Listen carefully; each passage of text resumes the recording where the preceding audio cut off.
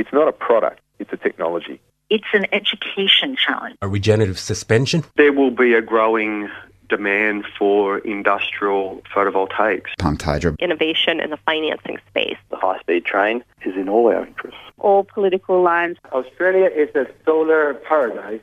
The market is moving much faster than that. You've got something that's transformational. Solar window in a can. Beyond Zero, global warming science, solutions and action. Taking it to a do-it-yourself level. Hello and welcome to another edition of the Beyond Zero show. We're coming to you from the studios of 3CR Melbourne, syndicated around Australia on the Community Radio Network and podcast on the internet at bze.org.au and 3cr.org.au. You can also follow us on Twitter at BZE Tech Show. My name is Kay Wenigal and I'm joined today by my co-hosts Natalie Bucknell and Michael Steindl. Hi Kay, hi listeners. G'day everyone. Today we're going to be bringing you information about an interesting new concept for renewable power and storage systems for commercial and residential buildings. The person we'll be speaking to is Roger Davies, who is the CEO of Fluid Solar, a South Australian business developing and implementing technologies for renewable energy and low-impact housing and office construction. He was previously an associate professor lecturing at Sydney University. Hi, Roger. Welcome to the show. Hello, Kay. It's lovely to be with you. Yeah, thanks for your time today. It's a pleasure to be with you. Roger, can you tell us a bit about yourself and how you got started with starting Fluid Solar?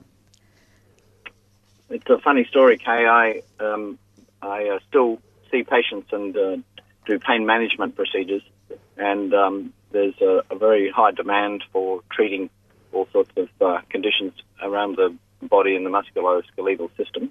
And for about 8 years, I was travelling to Orange each week in New South Wales to do these sorts of interventional radiology procedures, but I was living in Adelaide at the time.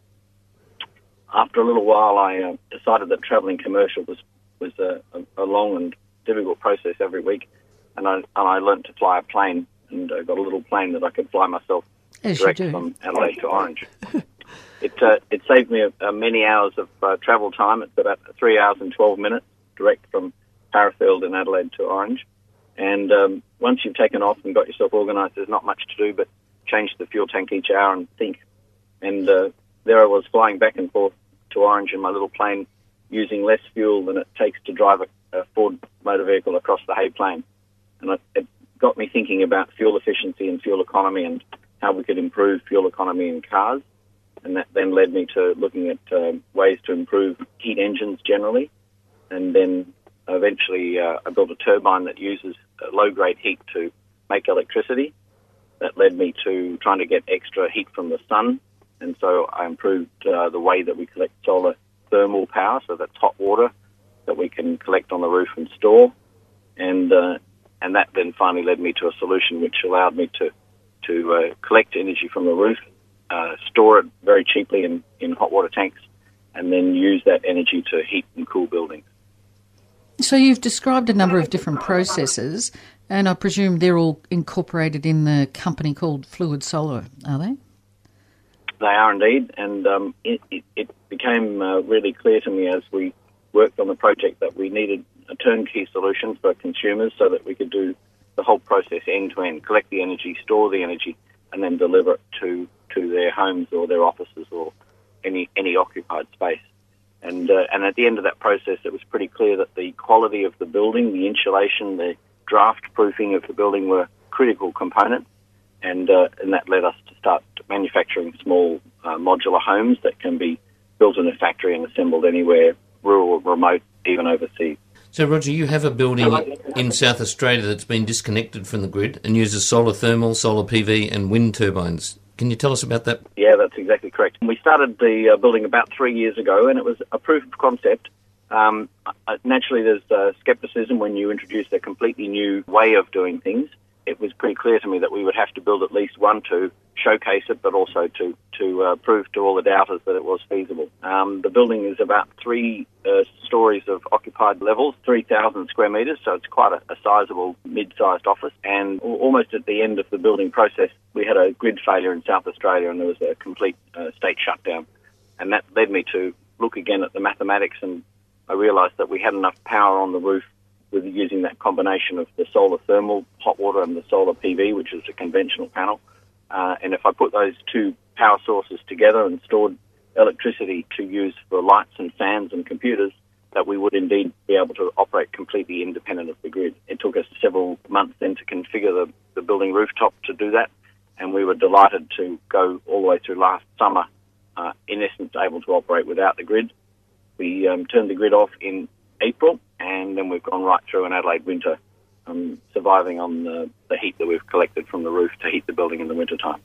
So it's been a fabulous project, and I'm delighted to say that it works. It sounds really impressive, and we will want to talk more about that. But Solar Fluid seems to emphasise solar thermal energy a lot. I think people often get confused about solar PV and solar thermal. Can you tell us what that encompasses? Sure. The underlying problem that faces all occupied buildings is that the energy conversion on the rooftop of a PV panel is in the order of 9 or 11% perhaps. You're in the past a bit there. They're 18% or something now, typically. Well, it depends on the price.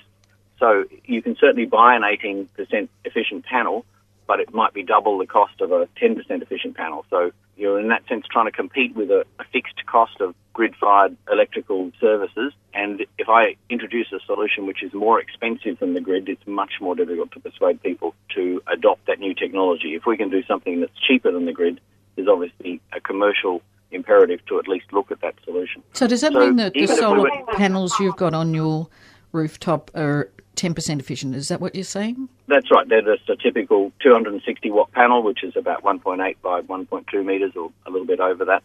And so that efficiency is the typical panel efficiency that you would get from any solar shop in Australia at the moment. But if I can finish your answer, even at 18%, the amount of energy that can be collected off the roof is still not enough to drive the air conditioning system through the summertime. And the battery pack size that you need to do that air conditioning in the summer is relatively massive. Mm-hmm. So that combination of not quite enough energy or falling short by a substantial margin, in fact, and the cost of storing it. And the cost of storing it together make that process still commercially completely unviable. In comparison to that, collecting solar thermal energy is around 50% efficient. So off the rooftop, we get more energy from the front third, which is the solar thermal, than the rear two-thirds, which is the standard PV panel. They're a good quality, commercially available panel. It means that I can store roughly 500 kilowatt hours of thermal energy in the plant room, and I'm storing only 100 kilowatt hours of usable electrical power in the plant room. So the thermal storage is about 5 times the electrical storage, and the cost of that thermal storage is about a tenth of the cost of batteries. Assuming so it's dramatically cheaper. Yeah, assuming you can easily and sensibly convert that to high-grade energy like electrical that a lot of our appliances need. And that's a really good question, and it's a fantastic consideration. In an occupied building, around two-thirds of the energy, 60 to 70% of the energy, goes into heating and cooling the building itself and heating domestic hot water if it's a resident. So if we can meet that thermal demand with thermal energy and reserve our electrical energy for, as you say, the high-quality appliances, so that's fans, lights and computers, it turns out that you can get enough PV on the roof to run those devices so long as you're not doing the heavy lifting of the air conditioning and the domestic hot water. And that's where I decided that we would need to be able to complete that loop and provide a thermally powered air conditioning system. So that's what we went ahead and did. So there are apparently different sorts of thermal collectors, low, medium and high temperature ones. Can you give us a breakdown on that and how they work? Yes, I can. And that's a really good question as well. You've got great questions lined up for me. The difficulty that solar thermal faces is the hotter you make your collector, in other words, the more sun you concentrate into a smaller area, the higher the temperature of the collector, the re-radiant and reconductive losses go up massively as the difference between your collector and ambient increases. So there's a real break-even point where if you go beyond that, you need massive areas to make very hot solar thermal collectors. You need very good materials, so you need great materials technology so that the part that you're heating doesn't melt, and you've got a massive inefficiency because the amount of net energy you can extract at high temperatures is, in a proportionate sense, very low. In contrast to that, if you have temperature which is too low, it's simply not usable. So heat at 40 degrees, for example, is not hot enough to run a shower, so not valuable for domestic hot water. So what we chose was a middle path where we double or triple the amount of energy arriving on the solar collector so that we can always get that collector to a useful temperature, but we then operate that collector usually under 100 degrees centigrade, so under boiling point, and we collect the water as hot but not boiling water because that's the cheapest way to store it by a substantial margin, and also the safest way to store it. So as soon as you've got boiling hot water, if you have a leak, it becomes a steam, a massive sort of steam expansion. Water expands around 1,600 times as it converts from water to steam, so it's almost like a little bomb. So storing water under 100 degrees is the safest. Collecting water at under 100 degrees is also relatively very efficient with very modest re-radiation losses, and so long as it's usefully hot, that's really all you need to drive a thermal system. And so that was our challenge. We've developed an air conditioning plant that runs on water of about 60 degrees centigrade, which means I can easily store that water and air condition all through the night and all through the next day if I need to, without running out of energy. So, Roger, you mentioned that you were totally self-sufficient over winter, but I would imagine that in South Australia the summer conditions are quite extreme.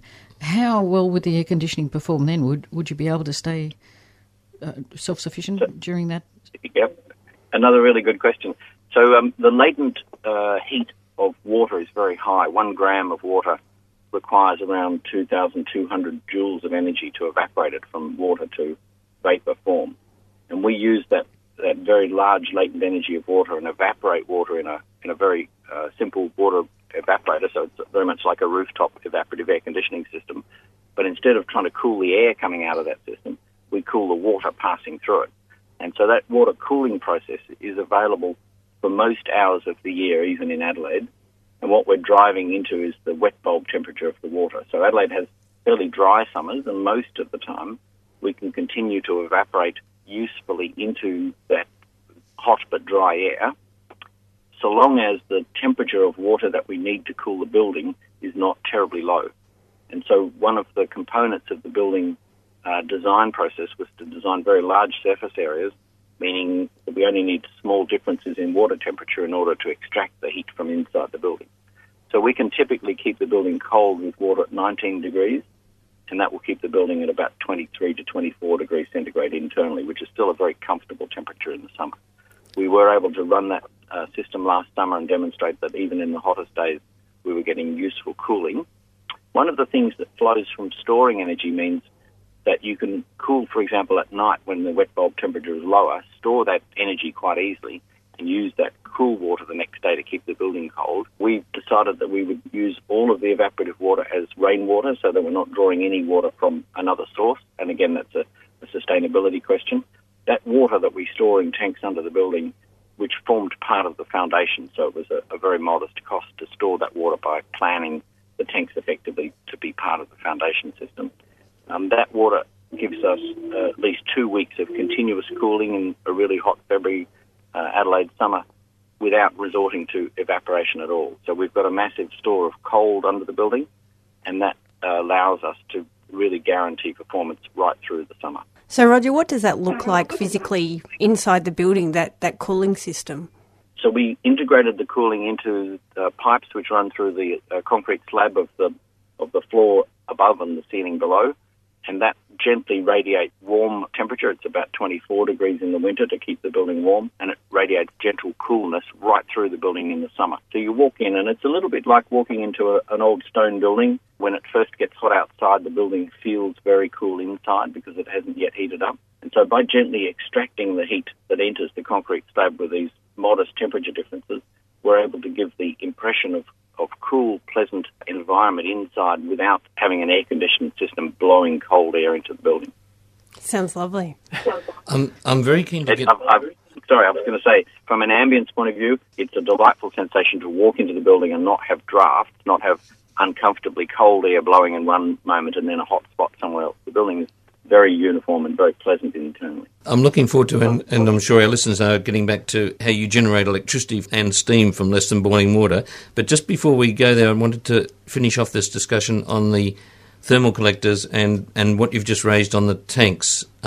So on the thermal collectors, you've commented just in passing that you greatly increased the amount of radiation on them, and we haven't discussed yet, but you also say elsewhere that you managed to do effectively solar tracking without any moving parts. Can you tell us how you increase that radiation and do that solar tracking without moving parts? Yeah, that was an insight that I had on a Saturday night. I was standing with a friend having a beer and a coaster was in front of me. I had been thinking for some months as to how I could possibly improve the performance of the solar evacuated tubes. We had initially expected the tubes to perform according to the manufacturer's specification, and they work well in the summer, but in the winter the tubes simply weren't reaching a desirable temperature. We'd imported a variety of different tubes from different manufacturers, thinking that perhaps it was a manufacturer issue, and I concluded in the end that it was simply a matter of there wasn't enough sun falling on the evacuated tube surface but to get hot enough to be useful.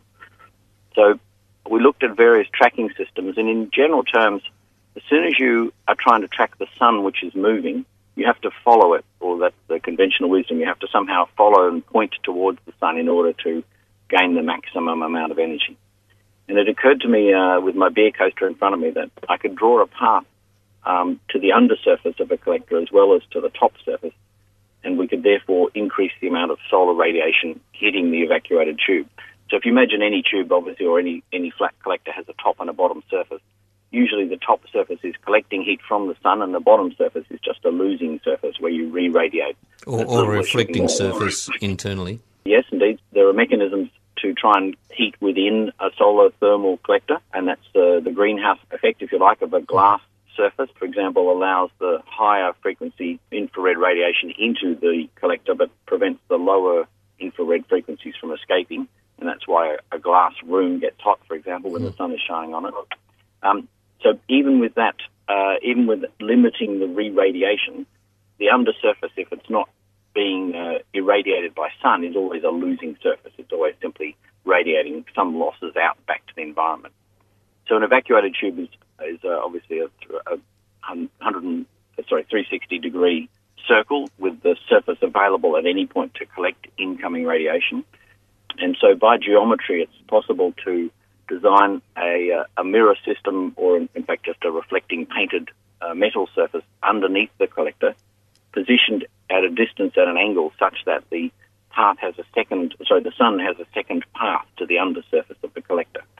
And by doing some careful geometry and iterative calculations, we were able to derive some specific angles that allowed us a path from the sun reflecting off the undersurface and up to the tubes in the morning, and without moving either the tubes or the reflector, getting a second path in the afternoon from the sun off the reflector and to the undersurface of the tube. So effectively all day there's a reflective path to the undersurface of the tube, and obviously the top of the tube is seeing the sun at whichever angle it's arriving. And to my delight, when we did the geometry, we could derive more sunlight deriving off the reflectors to the undersurface of the tube than we could get to the top. So effectively, there's a path from the sun without moving any of the path. Yeah, it sounds a similar principle to the parabolic line collectors. So the problem with a parabola, and I will momentarily touch on that, a parabola focuses to one point, and therefore a parabolic reflector has to move in one plane in order to keep tracking the sun, either up and down as the sun elevates above the horizon, or from east to west. Whichever way, a parabolic reflector has to rotate through an arc during the day or certainly between the seasons. Gotcha. Because we're using flat reflectors, there's no focal point, and therefore the focusing issue disappears. A very quick one on the tanks. In your background information, you say you put thermal mass in the tanks, such as gravel, which is a really neat idea. It provides a structural member there too. But then you go on to say you have high-quality stratification of energy stored in the thermal bank, allowing storage of cool water to meet peak chilling demands and warm water. Are you saying you can store both the cool and the warm water in the one tank? It turns out that it's cheaper and easier to store them in separate tanks. We still use stratification, so it's very important that you draw water from either the hottest or the coldest place, and you return it back to the opposite part of the tank. So that our cold side tanks are stratified from cold up to tepid, and our hot side tanks are stratified from tepid up to very hot. So we use that stratification process. And there are a couple of there are a couple of implementations where I actually have separate tanks in order to maximise that stratification between tanks. But in general, avoiding remixing was an important element that allowed us to extract as much energy as possible from a given body of water. If you've just tuned in, we're talking to Roger Davies, CEO of Fluid Power, and talking about the off-grid performance of Fluid Power's head office building. Lovely to be with you. So, Roger, tell us a little bit about your backup systems and how they work. Yes, in a commercial building, it's obviously essential to be at least as reliable as the grid, and in South Australia that's not so much of a challenge as it used to be, but in general terms, people like to think of a system as being 100% reliable. So we have two ways of boosting the performance of the system, and as it turns out, we haven't used either of them yet. So in order to augment hot water, if we imagine a very long, miserable winter and it's just been cold for weeks and overcast and no sun at all, because the thermal processes are driven by hot water, it's very straightforward to provide a gas hot water heater as a backup plan, and we estimated that gas heater might run for 50 hours a year. As it turns out, we didn't turn that heating system on. So that allows you to back up the thermal part of the system. And for the electrical side, there's certainly a break-even point where you can keep adding batteries to accommodate 100 hours a year or 50 or 20 hours a year of no power. But at a point it becomes economic to have a small generator system, and it's typically driven either by some liquid fuel, so diesel generators would be common, or it can be a gas-powered generator, so that's a small internal combustion engine running on natural gas. And because we've got the battery pack, it's possible to have a very small generator. So in our building we have a 10 kVA or roughly 10 kilowatt electrical generator that can trickle charge the batteries when they're getting down towards critically low. Again, it turned out that we didn't turn that generator on last winter. So, Roger, to me, the most magical portion of this, you say you can generate electricity from this hot water, which you're just storing at, say, 80 degrees, now with a steam turbine. So, for me, the only way I know of generating steam from 80 degrees is to reduce the pressure. But doing that is counterproductive because the whole idea is you need the steam under pressure to drive the turbine. How do you do it? You're exactly correct, and it is a bit magical. It's actually 5 years of magic hard work is how it came about. But we have developed a method of basically enclosing that hot water in a boiler, and we're able to reduce the pressure of the boiler to below atmospheric pressure, and the steam then, of course, starts to boil off. How do you do that? Does that take energy? It certainly does. And so any turbine system has pumping losses where you're running various sorts of pumps. An interesting statistic for you, a nuclear power station typically produces, let's say, 100 units of energy by way of electrical energy. 50 of those units go back into pumping fluids around a nuclear power station. Mm-hmm. So its pumping losses are 50% of its total electrical production, which is astonishing. Coal-fired power, the pumping losses are much less, of course. So we have a really quite ingenious method of producing a near vacuum. So minus 13 pressure gauge is about a 1.6 psi above an absolute vacuum, and we can produce that with a simple centrifugal pump, the sort of pump that you'd use for your swimming pool, for example. And that's configured, and this has been able to be patented. So it's both novel and inventive. So that centrifugal pump actually operates on the cold side, and we pump the cold side water through a condensing device, which is a spray condenser on the cold side of the turbine, and that negative pressure or less than atmospheric pressure is then reflected back through the turbine, so that the boiler sees a near vacuum that it's pushing this low grade steam into. So. It sounds more like you're sucking the turbines to make them work, but I guess by converting to steam, you're then getting the massive volume increase. Is that what happens? It's a great thermal question. So in order for water to evaporate into steam, you have to supply it with energy, and we mentioned before it was around 2,200 joules per gram of water. Mm-hmm. So if I wasn't resupplying the hot side, the boiler side, with hot water, that water would very rapidly cool until the two sides were equal in temperature, and then the steam flow would, of course, cease.